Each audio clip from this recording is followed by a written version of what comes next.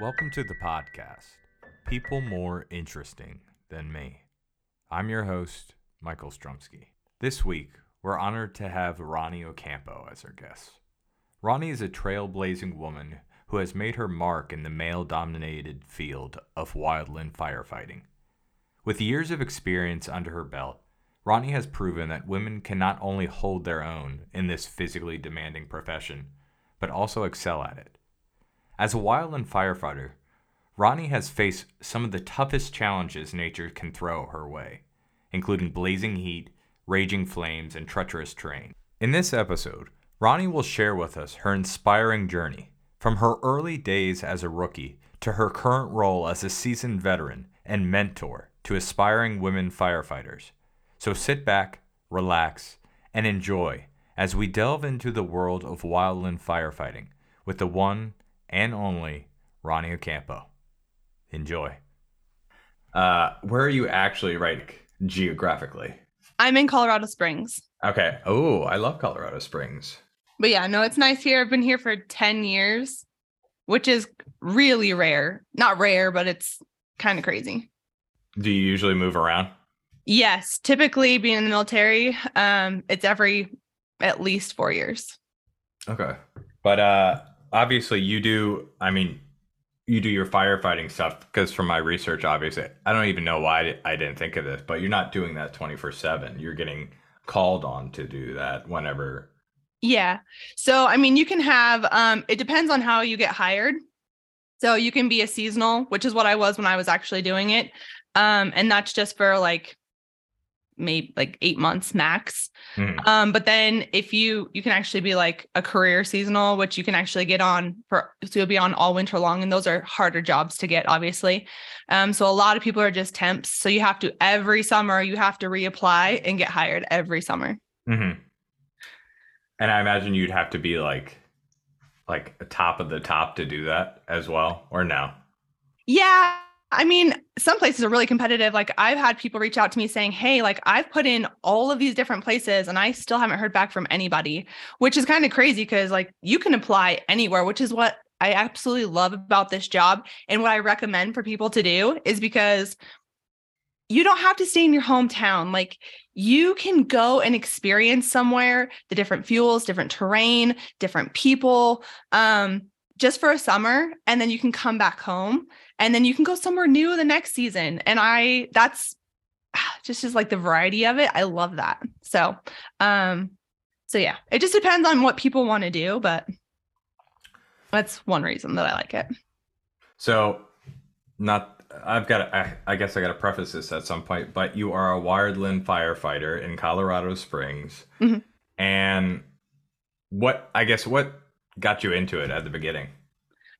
So honestly, it was just my best friend. I never thought of ever being a wildland firefighter before in my life. It was right out of high school. My best friend, we did cheerleading together and she's like, hey, we should go be firefighters. And I was like, no.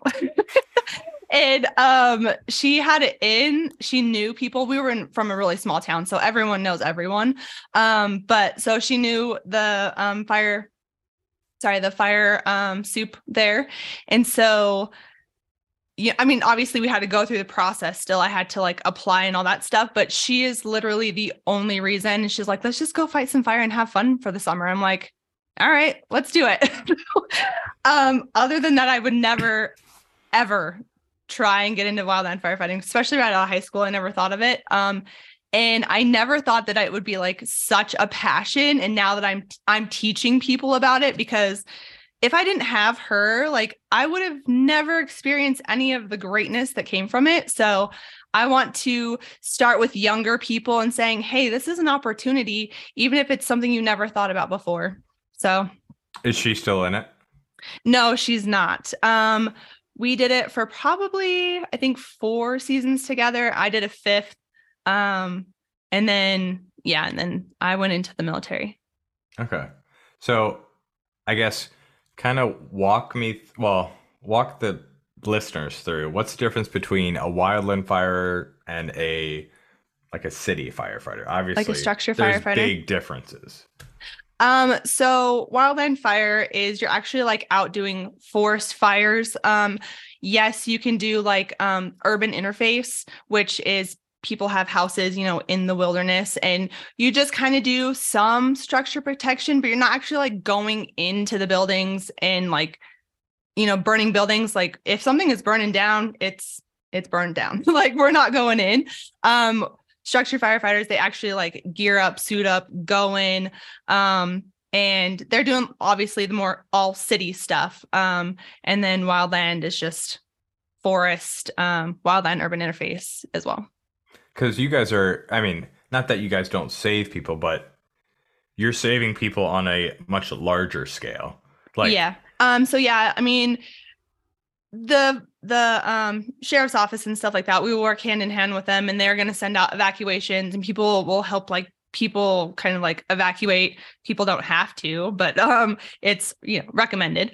And actually I have heard many of cases where especially like old people, they're like, no, I'm not leaving my house, I'll be fine, and then they get burned over. And so yeah, but anyways, so yes, we do save people, and we do like try and usher people out of the way and like warn them of what's going on. And sometimes, as a crew member, you're kind of just, when I was doing it, you're just taught fire, but we were out like on a rancher's field, and there was tons of cattle, and a lot of them got burnt over. And the rancher coming in real hot because that's their money, right? So, and all of it just passed away. And so we're the ones who are right there putting out the fire. So we're the ones who are right there for them to yell at. And you're kind of like, I'm just here to put out the fire. I don't know. So you kind of have to be prepared for a lot of different situations that get thrown at you. You have to be really professional in those situations. So there's so many life skills that this job will teach you, and just the resilience that you have to have. So there's just so many great things about it that I love. But yes, to go back to your question of yes, you do actually like still help people and save people, but not in the same manner. Yeah, but I mean, it's pretty huge. I mean, if you stop it before it gets much larger, you guys are like containing. And yes. That's the big thing I learned from at least researching in the past like week, is the fact that it's called a trench line. Is that what it's called? What's it called when you basically you're like digging line, you have a containment line. That's it. Because I didn't even... It's something that I guess I wouldn't even think about for a forest fire, but basically you're getting rid of any possible fuel like across this line, as you say, just so it just stops dead. It'll just burn out, hopefully. Yes. And I mean, I guess that's like the main goal, is basically to stop it in its tracks on every side. Yes. But I guess my main question is how you must have much larger numbers if that fire is coming on, like expanding on multiple fronts, right? Yeah. So typically you have like the heel of the fire, and it'll either be like wind driven or there's fuel driven. So, if there's like more thick fuel over here, the fire is going to actually like go that way. Right. So you have like typically the heel of the fire, but sometimes wind and terrain, it can actually like you can get 2 heads or 3 heads of a fire. So it's all going in all different directions. So you can just imagine, yes, like it can get out of control really, really quickly. So having great leadership and people who can read terrain, like knowing the fire behavior, kind of understanding all the different aspects of it and being able to analyze and say, this is what I think the fire is going to do. And that's a game that I love. I tell my people that I really love for them to practice. When you're driving down the road, just stop and say, I mean, you don't have to stop, but like say, hey, a fire would start right here. What would it do? So factor in the terrain, factor in the fuel, factor in the weather, just kind of like all those different aspects. And what would you think that the fire was going to do? And I really think that puts you in the right mindset of being growing and being a leader in this career field. So I think that's a really great exercise because yeah, like you said, like it can be really crazy. And then once it gets large scale, you're factoring in all these different agencies and everyone has to communicate together. And that's kind of a difficulty that I think a lot of fires have. You would think, hey, by now you would all get it together, but departments have different TTPs and, just different ways that they do things. And so when you come together, people from all over the United States, if it's a large enough incident, have to come together and work together. So it can be difficult sometimes, you can imagine. But when it works, we have an incident command system in place. And so an ICS, I see it. Anyways, yes, incident command system. And so yes, we have that in place. So to try and get everything all together, but it can get crazy. Yeah. What are the biggest challenges that you've had to face with your time? Biggest challenges, honestly, during it was a great time. The most difficult that I had, like I said, I came from a background of cheerleading and I was young, so I was in great shape and I love to work out. So that wasn't an issue for me. When you are pushed to your limit of being tired, you're hungry, you're hot, you have to hike up this same hill over and over and over again, and you're sick of it. And the guy next to you keeps doing something weird, and you're like, bro, just enough, when you just kind of hit that wall. So it is such a mental game. You definitely have to break through and push through. It builds grit. So I really think the mental aspect, I don't think people give enough credit to their mental strength and mental toughness that they have to have. Obviously when you're young, you're like, you see firefighters and you're like, I want to go do that cool, badass job. And you're like, I'm in shape, I can do this. And then you get out there and you have all these things come up and you're just like, you see people break kind of. So, it definitely is going to, work and build that mental toughness muscle for you. Yeah. So that was kind of my biggest struggle of one, trying to keep up with the guys. And I don't want to make it like a male female thing by any means. I know a lot of people have issues with females out on the line, but there's a lot of guys who don't and who are like, man, I know this chick and she's freaking awesome. She beats out all the guys. And but as a female, the guys on my crew, they were just fitter than I was, and I had to work out twice as hard as they did. And it was what it was. I wasn't upset about it. It is what I had to do it. There was a standard and I had to meet it. And so I had to really push myself to meet that standard. So that was another thing, but it was what it was.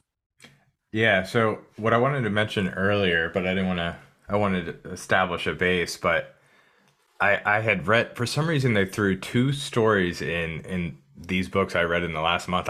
They're not related books, but they were talking about, one was, maybe it was frame of mind on dropping your gear, the fire. When I think of fire, I guess I don't think of it as fast moving, which obviously I don't know if that's a common misconception, but when I think of fires, I think it slowly moving over. But I guess if the wind's really cooking and like you said, the what's it called? The fuel, I guess if it's super dry and stuff like that, it'll just wreck through. Yes. And what they were talking about was wildland firefighters were told to drop their gear and they wouldn't drop their gear. And basically, what's the nice way you were using a phrase, what's it called? They got burnt over. That's such a vanilla word to say that. And yeah, but it just baffled me. But then it's so weird to let go of your gear, right? And is that one of the stories they tell? Basically, they train you, if you get to this point, drop your gear. Yes. Because you're going up, like you said, you're running up a hill. And I mean, if you're not going to outrun the fire, you're not going to be able to fight any more fires. Right. But once you're in the mindset there, say you've been out there for days and you have this stretch of line that's your piece of line, you've been assigned this and the area and you've been working it forever. and you're like, hey, we have our safety zones, we have our escape routes established, like we're good. Something happens really quickly and it kind of catches you off guard. You're just in the mindset of like, you're just working and doing your thing. And your gear is like your lifeline, right? So you don't want to get rid of it. And what if you ditch it and you didn't really need to, or I don't know, you could just like put yourself in that situation. But I guess it's better to deploy than not. But really, I was never in a situation where like deployment was a thing that we needed to ever do. Also, I think both of these instances I'm talking about, they didn't probably have the same information that there is today. Because I was going to mention, like, I saw that drone. I wouldn't imagine, why not use drones like all the time? Oh my gosh, right? I think that the technology, like the technology could save so many people and really help with the fire behavior and predicting what's going to happen. And I really think that could save up a lot of land being burnt up, a lot of resources, and that's really going to help people like decrease, like just that load that they have on them, especially if it's a busy summer. So yes, I think drones. Yes. And even the communication, I mean, you could, yes.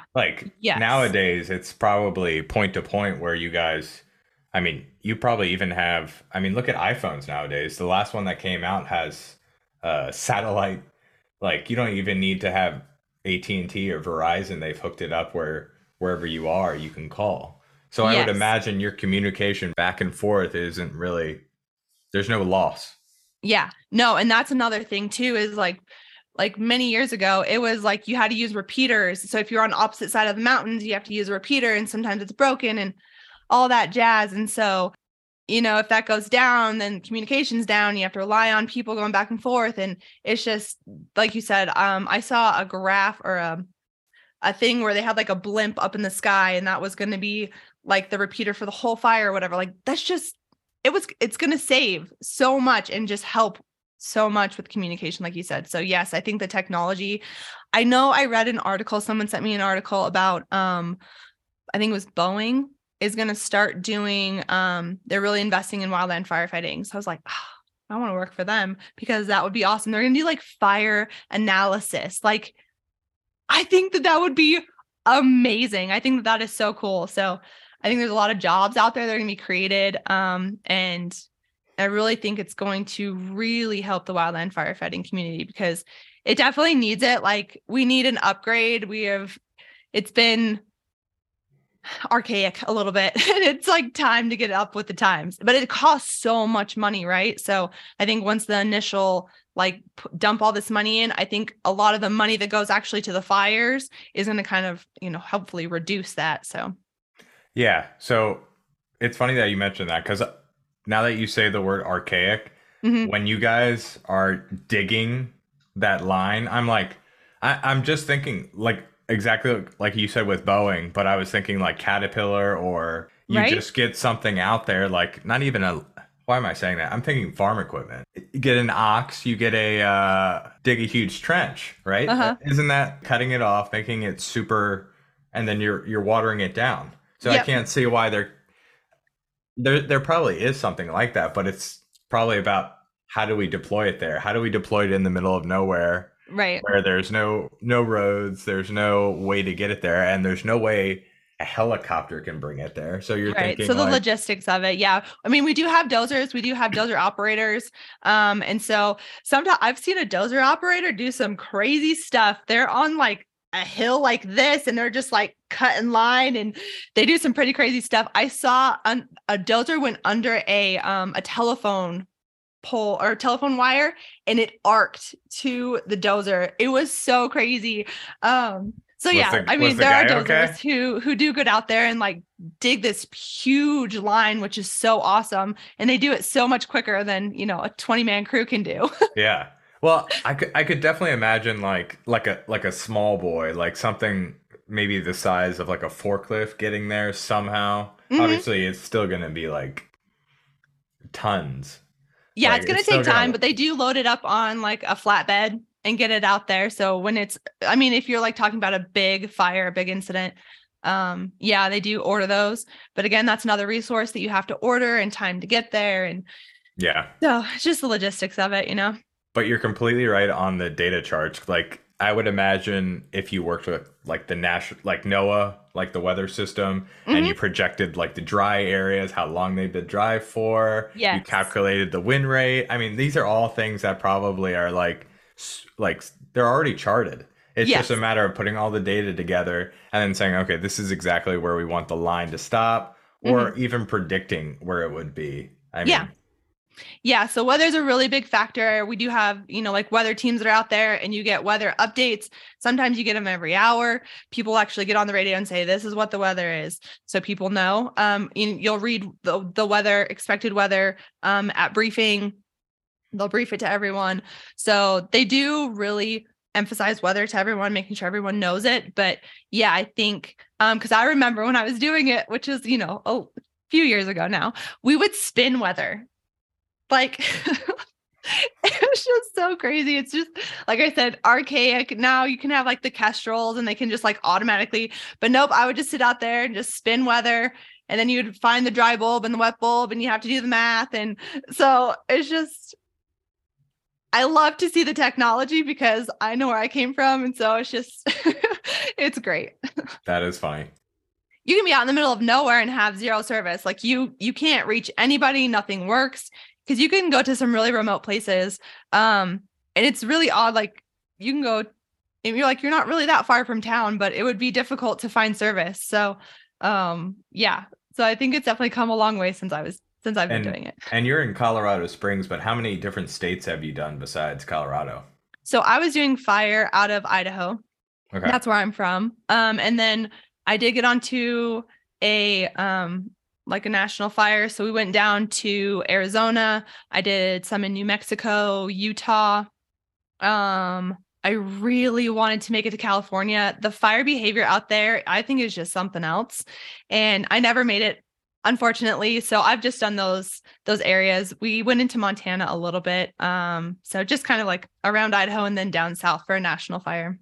Okay. Well, that's a lot. I mean, And and that's another thing about firefighting. Like you can go different places, see different fuels, different terrains, even, being stationed at the station that you're from, you're like your hometown. I mean, so, I mean, you get some really cool opportunities that I think is really good for young people, like, especially like right out of high school or even college students. I really promote it for that like gap because, that's what I did. I did, fire for the summer as a temp. And then I would go to college for like my regular college for the fall and spring, and then have the summer just rocking and rolling and just working as hard as I could, as long as I could. So, to make as much money as you can and then, be done for the winter. getting paid to work out, basically, right? Oh yeah. And camp and see beautiful places and see some awesome people. And, I mean, you definitely, a lot of people say embrace the suck. There are definitely some sucky moments, but but you're doing it together and it's just great. It's what do they call that? Shared trauma, basically. Yes. Well, that's a bad way to phrase it because Yes, I know there's what you're actual saying, trauma, but like you always make good friends when you're like when you have a really bad boss or like you have a really bad teacher or you're I don't know, doing a marathon, you have somebody you're doing it with. It's Yes. always like we've been through it. Yes. It's like your World War II buddies. Like you remember them like for life. Not that I Yes. would know what that is whatsoever. But since you've been through it, what do you think are some of the big qualities that someone needs to have to kind of make it through? And not just like you said, be there day one.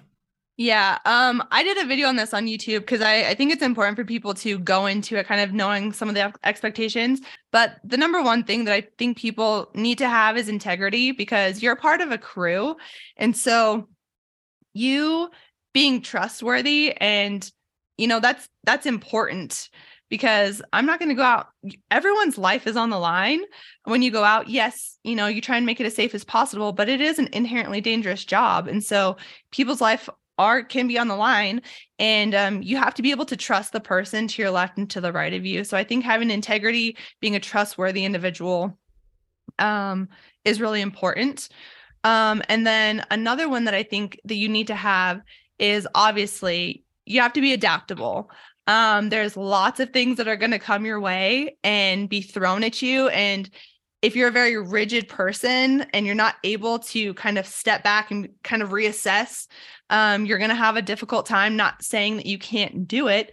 You're just going to have to work on it. But I think that will serve you well is being more adaptable. Obviously you're going to have some perseverance. There's going to be, not every moment is crazy. You're going to have some very mundane moments where you're just sitting and waiting for a fire. It could be like, you're like on week 2 and you're like, bro, I want to go out on a fire. Just send me out. And you've just been sitting at the station, just itching to get out.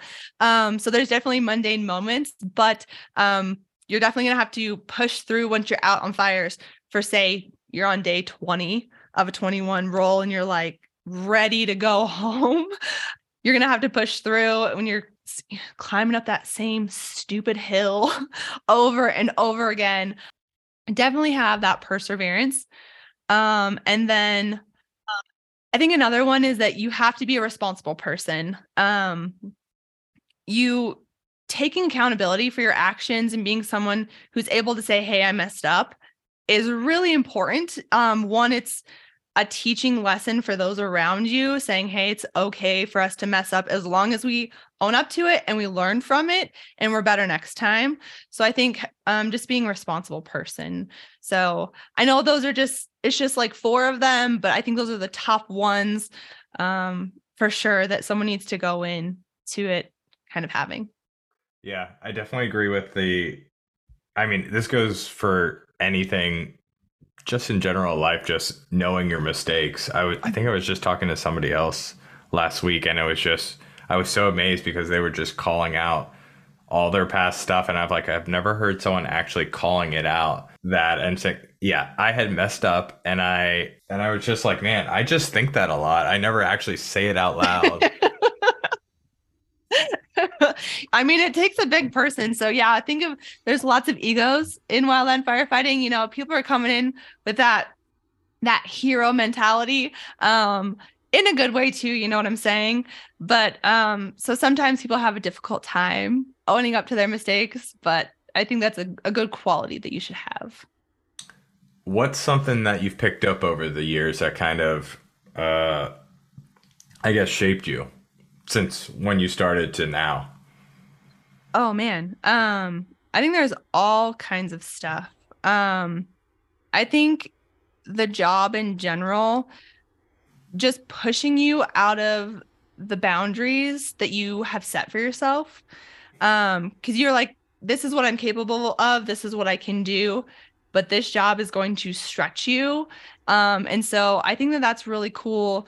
So I just think really the job in general, the people that I have met, my experience, the people have been so amazing in guiding you and mentoring you and really helping you.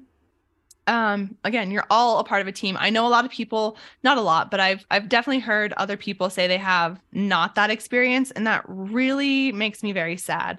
You know, I just think of firefighters as like a team of heroes coming in to save everybody and just like, you know, and so and that really makes me sad when I have a person to my left or to my right who's not feeling that.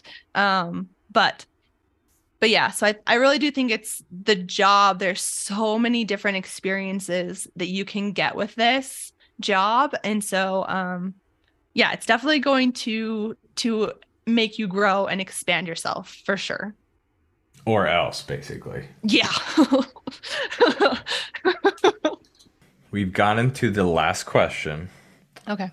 What is something that your parents did growing up that you'd like to pass on to the next generation? And the other side, what's something that you would want to do new or differently that your parents did? My parents definitely instilled, you don't lie. And oh, what was the other one? Oh, I'm just gonna say that one. You don't lie. So my parents definitely told me, don't lie. And that always really stuck with me. So that's what I think, being able to own up to your mistakes and like really talk that out. I really think that has really set in with me, telling the truth, being open and honest about your mistakes. So yeah, that's the first one. And then what was the other question? What's something new that you try or do differently that your parents did? So I'm trying with my children. I know gentle parenting is just like it's a sensitive topic for a lot of people, but I'm trying to be more, I'm going to listen to your feelings or like take your feelings into account. Because before it's just like kind of my parents are just like, Most parents be at that quiet age. and you're done. And that's it. So I'm really trying to be more patient, and you tell me how you feel. Explain to me how you're feeling. So that's a little difficult for me because that is definitely not how I was raised. So I'm trying that. I think it's working. It's definitely a work in progress.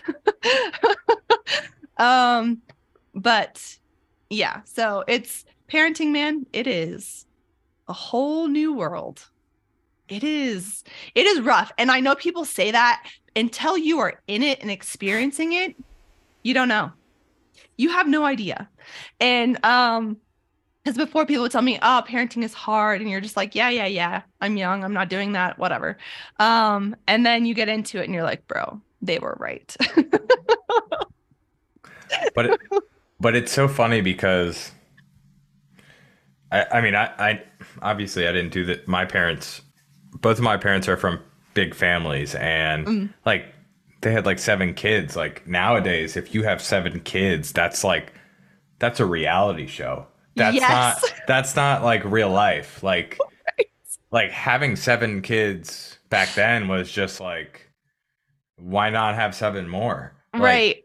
it was Yep. financially, like if anything, you gained money because these kids were working the field, or they Yes. were like having jobs at like 8 years old. Whereas Mm-hmm. nowadays, like it's completely different because these kids they need to learn how to swim when they're 2 years old. It's not like the kids in that. I really have to look at that show, but the Netflix show everyone tells me about it is like the kids who run errands in Japan. Oh, And I have like, no have you idea. seen? Oh, you should check it out, or I Okay. should check it out too. But basically, there's these like 3 to 4 year old children who are like running errands, dropping off stuff, picking stuff up from the market, and Oh I'm my like, gosh. this is what like 1952 was in Yes. America. People were laboring their children, where nowadays like they're watching Coco Melon or Bluey or like all the above. Yes. Yes. I blame iPads. That's the main issue. Yes. 100%. I am guilty. I have to say I am guilty of the iPad. Yeah, me too. I mean, sometimes you talk about saying your feelings, but Mm-hmm. it's the exact mirror. Mommy and daddy are feeling frustrated and they need a break. Like we get frustrated too. Yes. Like I tell my son, like, take a breath. And then I gotta tell myself and my wife sometimes, take a breath. But I think that's good though. I mean, obviously you don't want to see your parents upset or stuff like that, but I Right. mean, to understand, I think that's the biggest thing, to understand that your parents make mistakes and they Yes. get frustrated. Yes. And modeling that, because like you said, my dad, stoic, nothing would phase him. He was just kind of like always, I don't know, just stoic, no emotion, just to the point. And so I want to have, I'm definitely a more lively, emotional person. So I definitely want to, instill that more of like, I'm a real person too. I have feelings too. I feel the same things you feel sometimes. So yeah. That's great. Is is there anything you want to promote? Get on your soapbox? So I do have a website that I have created for people. I just try and make resources that I think will help new people getting into wildland firefighting. I know it's can be really difficult to find information on wildland firefighting, especially if you're a new person trying to get into it. So I just wanted to that's why I created the YouTube channel, to help people just go give my experience of this is what I did, this is what happened, so people can kind of like have an idea And then so I do have a website that I try and create some resources for people to help them get going. I am in the process of creating a rucking course. I really love rucking. One, it's functional fitness for wildland firefighters. Like that's your job, basically. So why not, practice like you play? So I think that is a key of it, but then also I'm in the military and I ruck in the military. So kind of combining the two.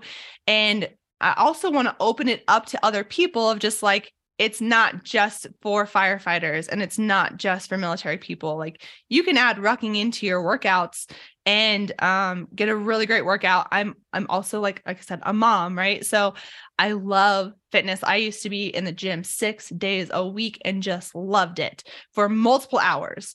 Now, not at all. And one, I've had a couple of kids, so I cannot be jumping around and running like I used to. So rucking is a really great, amazing option for me. Plus I get to spend time with my kids out for a walk already. I get to put on a pack, so I get my workout in at the same time. So I just really think for my whole world, kind of combining that one thing, it really brings everything together. So if I'm enjoying it so much, I want to create a place for maybe other people where it can help them too. So I'm in the process of doing that. But yeah, so those are just the couple of things that I have. That's awesome. Yeah. What is actually rucking? I don't. So rucking is literally just walking with weight. You throw a backpack on with some weight in. That's it. Okay. Super simple, super easy. Anybody can do it. I did a YouTube video on it the other day, and I had a 71-year-old man comment and saying, "Hey, I'm 71. I just started doing this and I really love it. I'm almost at 100 miles." I was like, Wow. Bro, get it. That's awesome. So, like I said, anyone can do it. And I love the fact that you can do it with your kids, with your dog. You can do it by yourself, if you want to have that mental time by yourself, and get a really great workout in at the same time. And it's low impact. So there's just like so many benefits. Also, it's going to build up your resilience, your mental toughness, all that kind of stuff. So I just kind of think it's a really great functional fitness one for firefighters, but anyone can do it. And you can just walk out your front door. Like you don't have to go to a gym. You don't have to go to a trailhead. I mean, obviously you can if you want to, but it's just super accessible. So. No, that's awesome. I love little things like that, especially for a person like me whose brain goes everywhere. Like he needs something set for a set amount of time. This is what I'm going to do. Yes. But I want to be able to do 2 other things while I'm doing right? it. Yeah. Yes. So that's what I love about it as well. You can be listening to a podcast, or you could be, coming up with ideas for stuff, or you can be doing it stress relief of just like working out a problem in your mind. There's just so many things. There's so many things that I love. It's awesome. But yeah, thank you very much for being on the show. I really appreciate it. I really appreciate you reaching out to me and, asking me to be on your show. So, hopefully I did wildland firefighting justice. I know there's amazing, amazing people out in the community. So thank you for reaching out to me and interviewing me, because I know there's tons amazing other people out there. So thank you. No problem. If you like this week's episode of People More Interesting Than Me, please follow me on Apple Podcasts so you won't miss out on more episodes like these.